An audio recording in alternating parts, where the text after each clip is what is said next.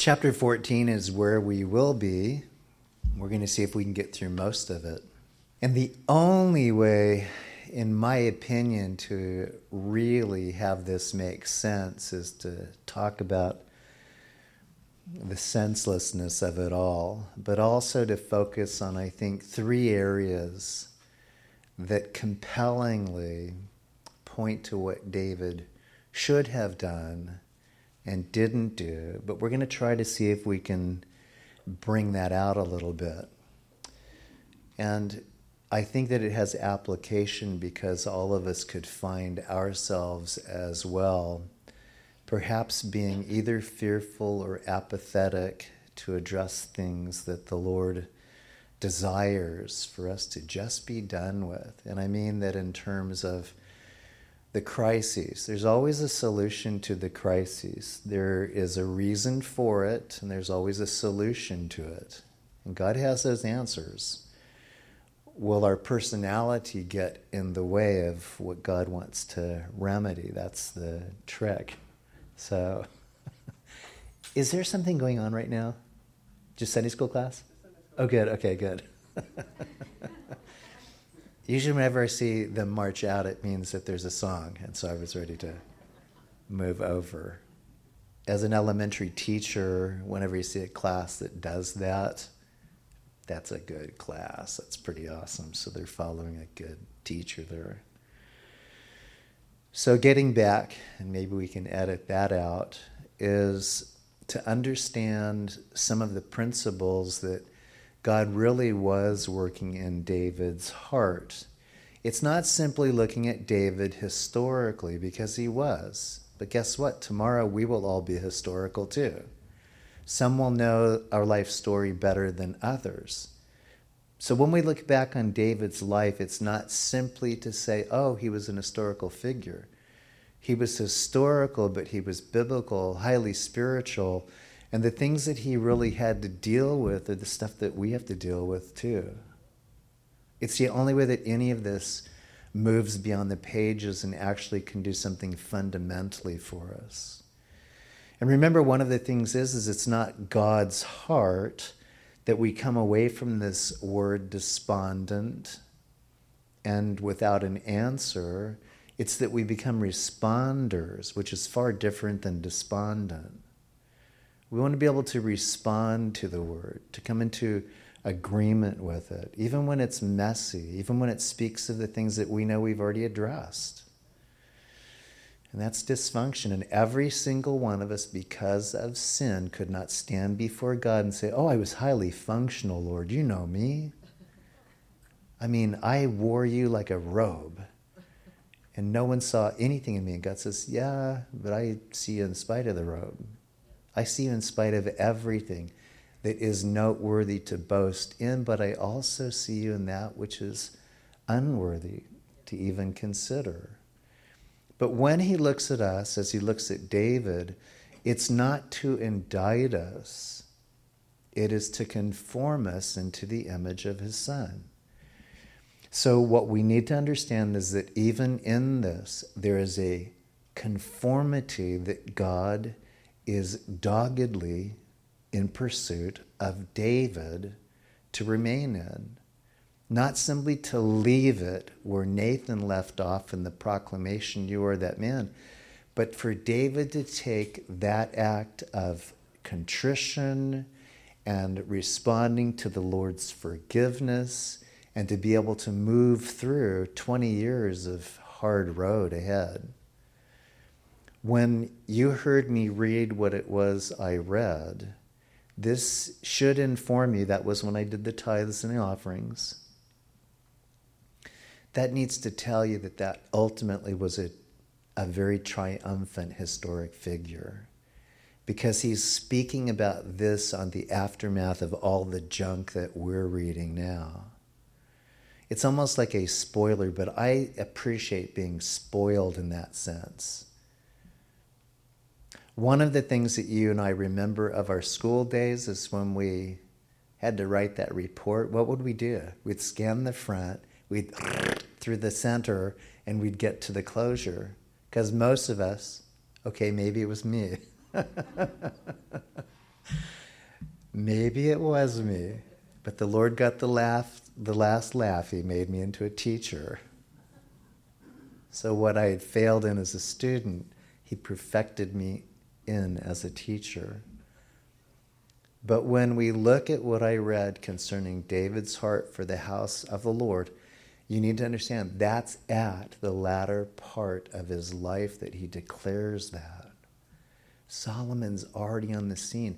And Solomon right now has been kind of dismissed. We know that he's here somewhere in the mix, but he's not as old as these other guys that we've been citing right now. In Solomon's world right now, which probably puts him at around age 6 in our study right now, he's the one that God's looked at and is going to raise up. And his brothers have been clueless as they move in to do what? War with one another, fight each other, and ultimately fight with David. That's the spoiler. We came to a good conclusion saying that regardless, David kept his focus on the Lord, on the house of the Lord, and the purpose as well that out of all the sons that he had, he was going to give that responsibility to the one that the Lord had appointed, not what others may have wanted. And we're going to run into one of those guys. In chapter 14, now where we're at, is where Absalom, if you were here with us on Thursday, has gone away to what would be his father-in-law on the other side. His mother was a princess, David's wife, and so Absalom goes away. He goes away in order to just be through with the charges that no doubt are levied against him for murdering Amnon. And he goes away in flight to protect himself, but we also know that he goes away in flight to perhaps begin a conspiratorial charge against his father. That'll come a little bit later. But he's absent right now. He took Tamar into his home for 2 years. And then what we know is that in that time that he was there in 2 years and the fleeing, that in verse 38 tells us, he basically headed to the water's edge where his father-in-law was king over that area. 3 years, total of 5 right now. And we're now in this particular period of time where in his absence from David's sight, there's a person that wants to kind of throw himself into the mix and see if he can put these two together. Right or wrong, it tends to be what we do. We want to see people are together, and sometimes it may not be the best thing. Other times it may be the only thing. And for certain, one of the premises of today's teaching is that there must be the bedrock of forgiveness. It's got to be done. And this is where David is being challenged. Forgiveness in a time of his failure and a time of his family failing miserably. Forgiveness. Joab, the son of Zeruiah, this is David's sister, perceived that the king's heart was concerned about Absalom. That's true.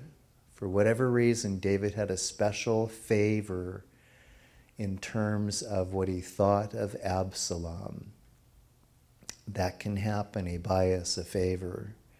This seems to be what David had. We're not sure why.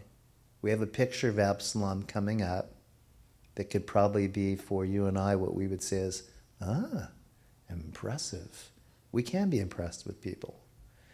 But it's tricky with fathers and with mothers because God doesn't see the favorites that we sometimes can be persuaded by.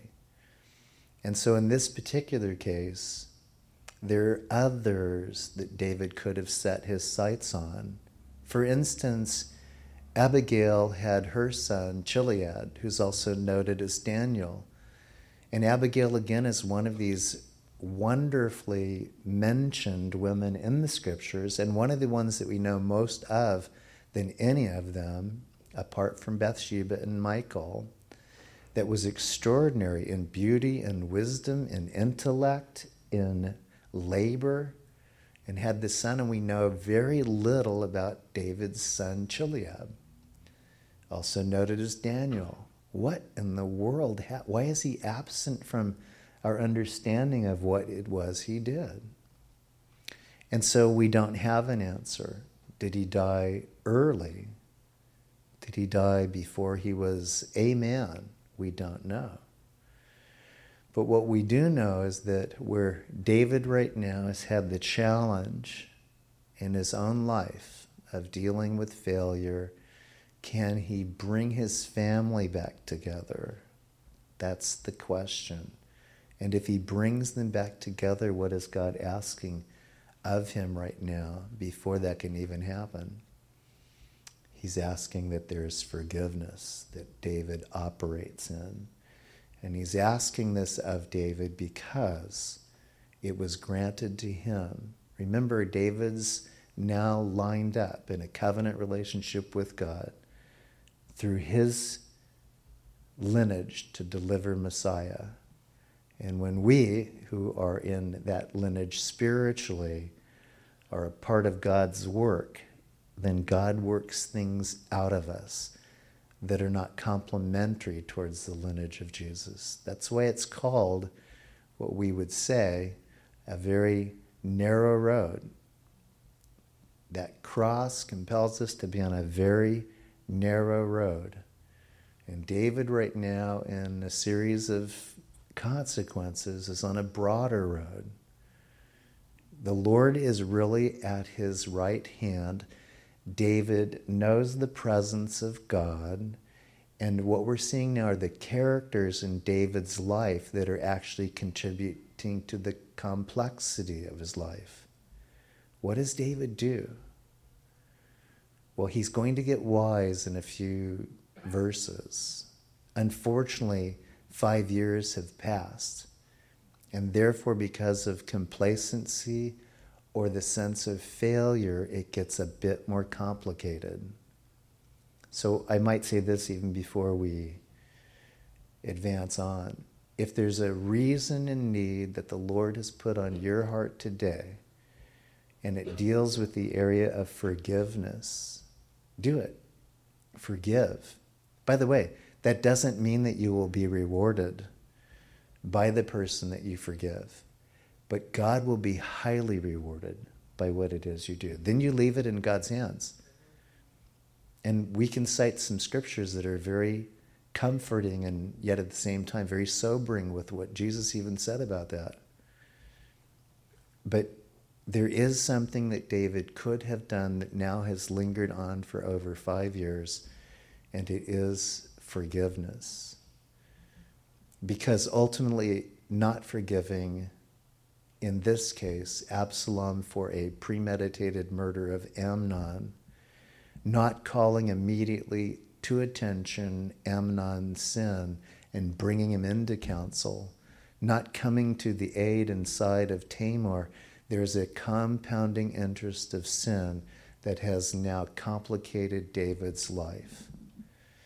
And what you need to see, what I'm seeing in this, is God is doing everything now objectively, purposefully, for David to come into that same realization that he did with Nathan. Only he's using another couple of people for that. Forgiveness. In what circumstance? In failure. Joab, concerned about what he sees in David's life regarding Absalom, Joab sent to Tekoa and brought from there a wise woman. There's a player that he's bringing in. She's wise, but she's going to be an actress. He's doing this because he realized how significant Nathan was as a prophet. There is a difference between an actress and a prophet. The prophet was sent by God. An actress is being sent by a man who's serving a man of God. And the reason that I say that is God is able to most certainly use a second or third person in a chain of command to bring a reality to one who's just not getting it. It's not faulting her, but what it's saying is that Nathan made such a connection with David that it was evident to Joab. Joab's going to replicate it, but the replicating of it is actually by God's allowance. Nathan doesn't need to come into David's life again on issue about his heart. That was already addressed. You have been forgiven. You shall not die. So very often what can happen to you and I as believers is we'll go, well, if God was serious about it, he'd bring something, really dramatic into my situation again. He'd bring somebody that's really just, I can't argue with that. That's Nathan. Don't touch that one. And that isn't the way that God works. He tunes our heart. He dialogues with us, and then he sees how sensitive you are to the message that he will give through another person who may be, in fact, an actress, who may be, in fact, an actor, who may be, in fact, one who's knitted with you. In this case, Joab was. He was his general. And by the way, when you look at this, they're the ones that you'd go, who would trust them? See, very often that's what the Lord will do too. He won't bring you someone necessarily that you ought to trust. He will bring you somebody that requires you to trust God more than you ever have, ever.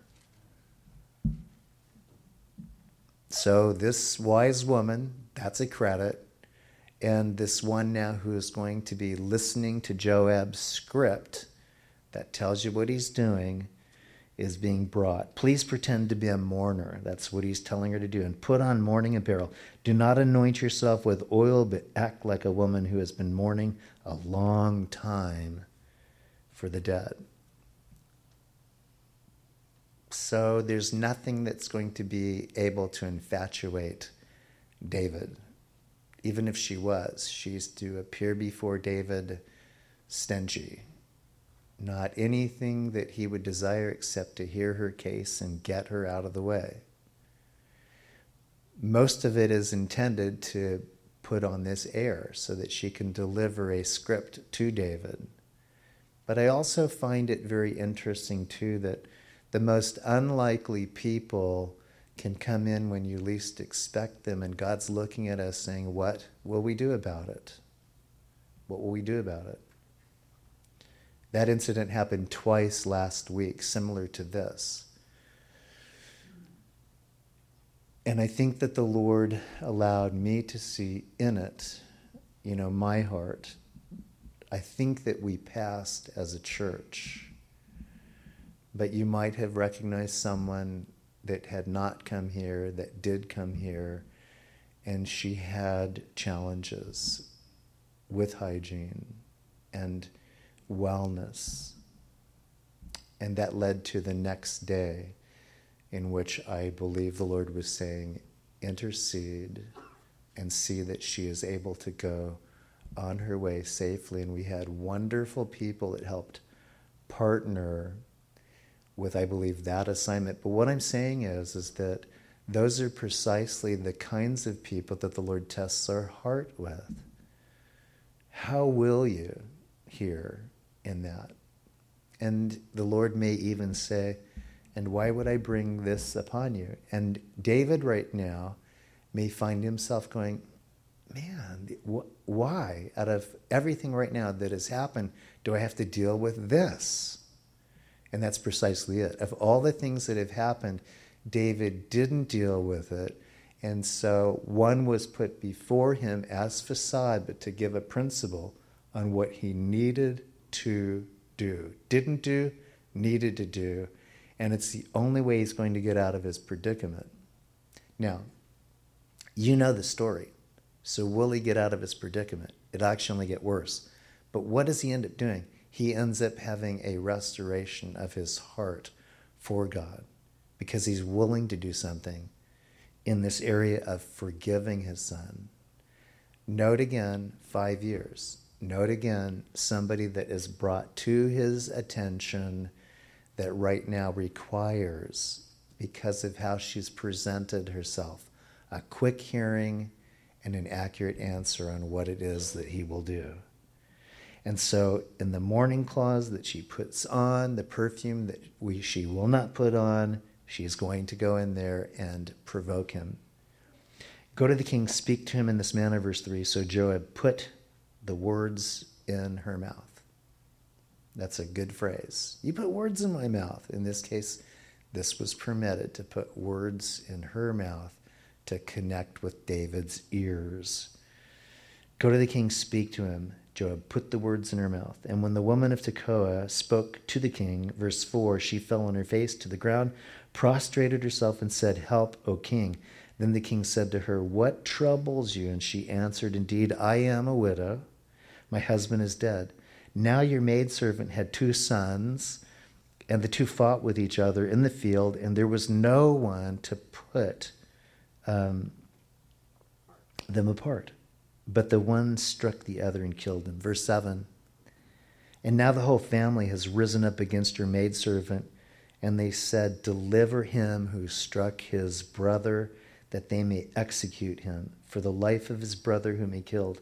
And we will destroy the heir also." So they would extinguish my ember that is left, and leave to my husband neither name nor remnant on the earth. So in the scenario, David would understand this, that if the only 2 sons she had, as she's presenting them, losing one to the brother and the brother to the executioner, there would be no one to carry on the name of her husband.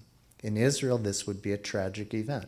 It was intended to pull on the heartstrings of David. Why? David was considered to be not only a fair king, he was considered to be very astute, very wise. And he would have a heart as a shepherd for what would be to them a very difficult resolve. We can't let this happen. That's what Joab knows in how David would respond. Joab knows this about his king. He knew about the heart that his king had, because in battle he would prohibit an injustice being done against Saul at least 3 times when they had advantage of him.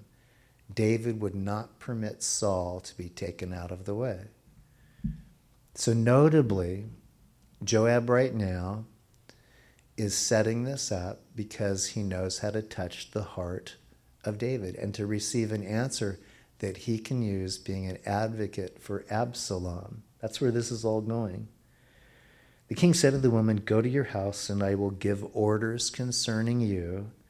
And the woman of Tekoa said to the king, "My lord, O king, let the iniquity be on me and my father's house, and the king and his throne be guiltless." Noble. See where it's going. So the king said, "Whoever says anything to you, bring him to me, and he shall not touch you any more." He's a defensive shepherd. Then she said, "Please let the king remember the Lord your God, and do not permit the avenger of blood to destroy any more." And he said, "As the Lord lives, not one hair of your son shall fall to the ground." Therefore the woman said, "Please let your maidservant speak another word to my lord the king." And he said, "Say on." So the woman said, "Why then have you schemed such a thing against the people of God? For the king speaks this thing as one who is guilty, in that the king does not bring his banished one home again." What she ended up doing in the last phrase was committing him to a vow to the Lord, which she knew he would not break, or rather, what Joab knew he would not break. Why is this coming about? Again, this isn't simply the issue of dysfunction, nor is it simply about correction of Amnon. It is God's intention right now to put an end to the delay of putting things back into order and to create an opportunity in which David can end these 20 years remaining, less now, because remember, at least 5 years have passed, and to have at least a fruitful impact in the time that's going to be very heavy for him to walk. God is always desiring to be true to his word with regard to us. We don't need to let incidences that have happened for all of us be our epitaph. We are more than conquerors. We are victors. We all mess up. Every single one of us. And so the Lord may indeed say, I'm bringing someone in to your life, to your situation, to basically not put you on trial, but to liberate you from being bound up again. I released you, you're getting bound up again, I want to liberate you. And yet, very often we fight saying, well, it can't be through that person, it can't be through that scenario. It's got to be through somebody with authority and spiritual kindness, not stench, not one of them, not somebody that nuisances me, And so that's really what the Lord's doing. He's putting something right now that brings David down a notch. It would be easy for David to repent at Nathan, and he did. It would be far less easy for him to repent with an actress, and in particular with Joab. See, he's already got issues with Joab. Joab's not a great guy right now. Joab's done a lot of harm. And you need to understand that Joab is under curse because of his maliciousness and his murderous accomplishments, killing Abner by deceit. When the kingdoms were merging, David gave a curse that in fact Joab would ultimately inherit. And Joab's a nephew of David. David's got a lot of stuff that just isn't going well on the family part of it. And you would say, why would God, who looked at him, pick him when all of this mess was bound to happen? It's because God allows the messes in our life to happen either sequentially or accumulatively based on what we've sown in our life. And the only way that we move from it, the only way that we prosper disregarding it, is to come back to the simplicity that we have a God who knows me, knows my situation, and I'm just going to fall on my face, and I'm going to get honest with God, and I'm going to allow the Lord to not require any more players in my life. See, that's probably what I don't want any more players in my life. I'll take care of those who are under my charge, those who indeed I could have done better with, but no more players. Lord, you'll never have to send anything else, anyone else to me, because my heart's going to connect with you in such a way that I will not lie. I won't try to outrun you. I won't try to stop you. I'm just going to say, Lord, whatever you say. I don't want Jobs in my life in the way that they can be treacherous and deceptive. I don't want the fragrance of people offending me when I want your fragrance that truly is the fragrance of my life. Pick your fragrance, Jesus, or someone that in fact will offend you. Pick.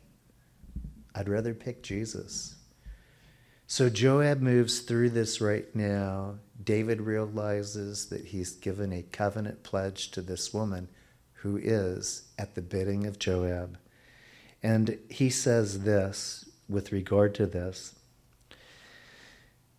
For we will surely die. This is 14. This is not him. This is her. We will surely die and become like water spilled in the ground, which cannot be gathered up again. Yet God does not take away a life, but he devises means so that his banished ones are not expelled from him. There you go. If that's all I get to, that's where we're at. She is speaking words that I think are of spirit, saying that even though we, in circumstances where we can suffer great offense and in which great punishment certainly would be warranted, the word God does not take away a life, but he devises means so that his banished ones are not expelled from him. That's where we look at the grace of God and we would say, how could this be? How can it be that God, who uses the law, to put people under it, and for the purpose of revealing what it takes to be perfect before him, how is it that a statement such as this could be true, in which he will move things about sovereignly to do this one thing, protect the banished ones, that they might not be expelled from him? That's actually a beautiful statement of grace. And what you need to be then called back to attention on, which is important, is this. Jesus from the cross spoke these words, probably with bated breath. He probably with severity had to breathe just to utter them. Father, forgive them, for they know not what they do. We always think that people know what they're doing. The enemy knows what they're doing. God knows what they're doing. We don't know what they're doing. The Lord would say this, that when you have a challenge on thinking about the motive of a person, assume that this is the worst. They don't know what they're doing. As opposed to thinking about, yes, they do, think they do not know what they're doing. That's what Jesus chose to say. He could have indicted every single Pharisee on that ridge at Calvary, every Roman soldier. He could have refused to utter that, and I'll tell you, it wouldn't have been just dying on the cross that did it. Jesus needed to pronounce forgiveness with his heart, with his dying breath, in order for the transaction of the cross to take place. He had to speak the word of forgiveness that his body now was willing to be laid down as an offering. Animals can't speak. They're only pictures. Their bleating means nothing on behalf of men. Mooing, braying, bleating, cackling, nothing can transact. That's symbolic. Jesus is the holy Lamb of God, slain before the foundations of the earth. He had to transact. In other words, he had to make a covenant declaration, as David did in the pledge that this woman put him under. The Lord, who would follow David, had to make the confession to his Father, forgive them, for they know not what they do. And though we know that seemingly the Father and Jesus precisely knew, forgiveness means you will treat it as if they never knew what they were doing. And it was absolute, and it was authentic, and it ratified, from the perspective of God, the decision that we would be forgiven for our sins. How do you relate this into this? Okay, remember, we're jumping really far ahead right now. But when Jesus said this, you know that the people had asked for one prisoner to be released. And it was Barabbas. He was a zealot. He was noted as a murderer. In essence, Joab's coming in. He realizes that David's son, whom he loves, is a murderer of his brother. He's in a lineage literally that's holy, but he's also in a lineage that's highly carnal. Absalom represents the best and worst of what God came to do. Save humanity from both what it thinks is the best of it and what God realizes is the worst of it. And this is where Absalom represents a picture of that. What God would be willing to do, even to turn the heart of Absalom back towards his father, while God is also asking David to turn his heart back to him.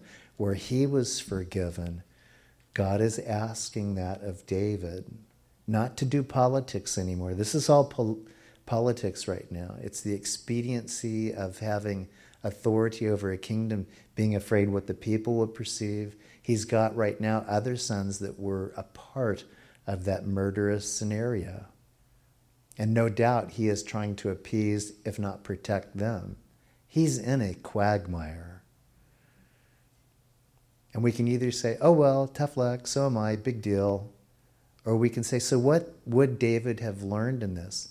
The only thing that I'm able to say in terms of what he actually learned would have been satisfied in what I read for tithes and offerings, and that is this. He kept his heart directed to the Lord, even though his heart would break every single day in the dilemma he was in. Have you ever been in that situation where what's on your heart is just, it's breaking, and you're going, oh, not another one. Really another one? Really? Is this as good as it's going to get? And God's saying, no, it's going to get way better. But what I'm doing in that breaking is I'm reshaping you, because you have life, you have a plan to finish this life in the manner that will bring me glory. They are incidences after troubling times that is intended to do one thing. And that brings us to the second point that I think bears witness. God's asking that as David received mercy in judgment, he be a minister of mercy in judgment. He can bank on that. Even when people would say, hey, wait a minute, what's this about? You can't do that to your son. He can say, this is the heart of God. You know what happened to me. It's out. It's been published. You're aware. I messed up.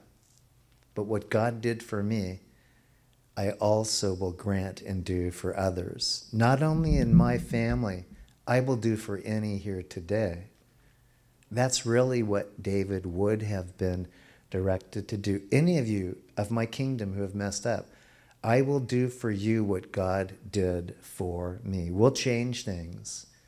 We'll do this by forgiving one another. The time of judgment is over right now. And thirdly, the thing that we need to see that the Lord's directing ultimately this chapter towards is character and consequence. It is both forgiveness and failure, it is mercy and judgment, and it is character in consequence. Not from consequence, not through it, but right in the midst of it. Oh man, look what has happened. Character in consequence is different than after consequence. One says you're going to measure up in it when everybody else says there's no chance of it. And in consequence means that everything you've got is being submitted to the Lord. Nothing less. You're not going to add one thing to it. You may be in the Absalom mindset. It's all about promotion, and God says, I bring glory to myself in demotion. I do better when there's nothing else you can cling to but me. The woman was brought in by Joab. God allowed these two individuals to be what it took for David to make a commitment to get things done. He had delayed too long. As a result of his delay, then I think you know how the story plays out. A son that may have been able to be redeemed becomes a conspirator against him. One of the things you have to remember is that even Absalom would have been clueless about what he needed to know a lot earlier, and maybe this is something to even consider. If Solomon in this time frame right now is within the age of perhaps 7 years at the most, if we follow sequentially the age, David moving shortly into being 57, 58 years of age, they need to know, God has whispered in my ear. His name is because he is the appointed heir. Take that off your schedule, guys. Brothers, it's not for you. You will serve one who is younger than you, and you will honor God. And yet that isn't the revelation that ever really happened. Did Absalom kind of go, his name's a little bit different than ours. Did you get that, guys? Jedediah, Solomon. It's got a different ring to it. There's just there's a meaning that's different than ours. I think he's the guy. We better talk that over with Dad. But see, even that is something that never came out. Why? Maybe David knew, man, in kingdoms, It's always about who you can get out of your way, not who you can make way for. And that's true. In those forms of government where kings were in place, there was always somebody looking to see who you needed to get out of the way in order to take the spot. And David probably realized that that was the mindset. I'll protect him. But remember, he didn't need to protect Solomon from anyone. He needed to nurture Solomon and needed to bring his sons in and say, this little bundle of joy is God's act of mercy and grace to me. And he is the one that will take my spot. So when you're on babysitting duties, I expect you to be exceedingly sharp.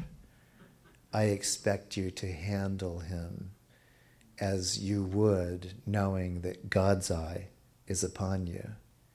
I expect for diaper changes to be precise. I expect for feedings to be absolutely without incident of choking. I want him to learn how to play by the rules, not by deception. Do you understand that, my sons? Yes, Dad. And he is what? He is the heir apparent. Yes, he is. What does that make him to be? He will be our king. Yes, he is. What does that make him? He's a prince just like we are. Yes, he is. What does that make you? Princes in waiting?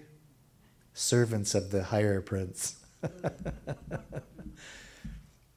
You're not going to be waiting for anything except for God to seat Solomon in a place that you will not be given.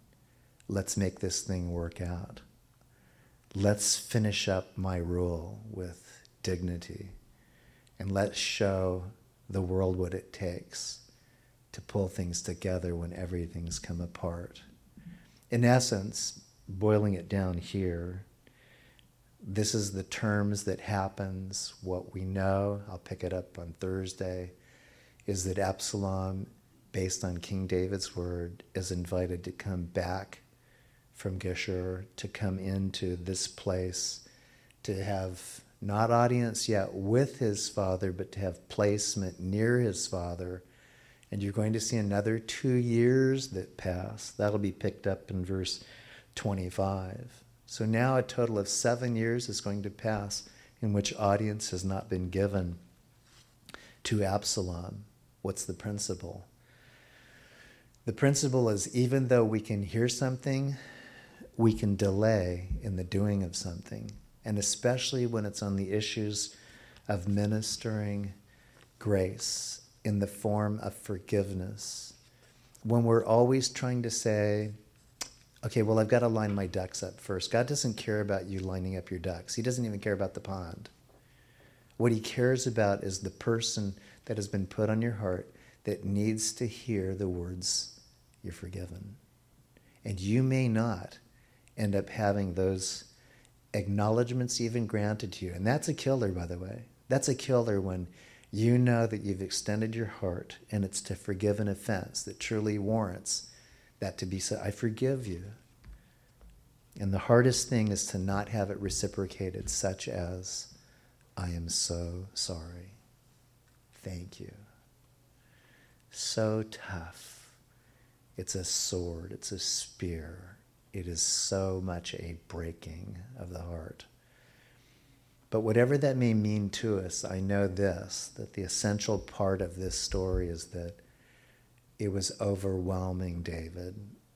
And God just wants to relieve David and to make him a better picture of ultimately what would be the second and greater David, Jesus. For Jesus will not violate one thing in terms of what we would call the crucible of humanity, the mess of sin. He perfectly dispatches grace and mercy of character, not in simply where he's at, but deeply in the heart of those people where they're at.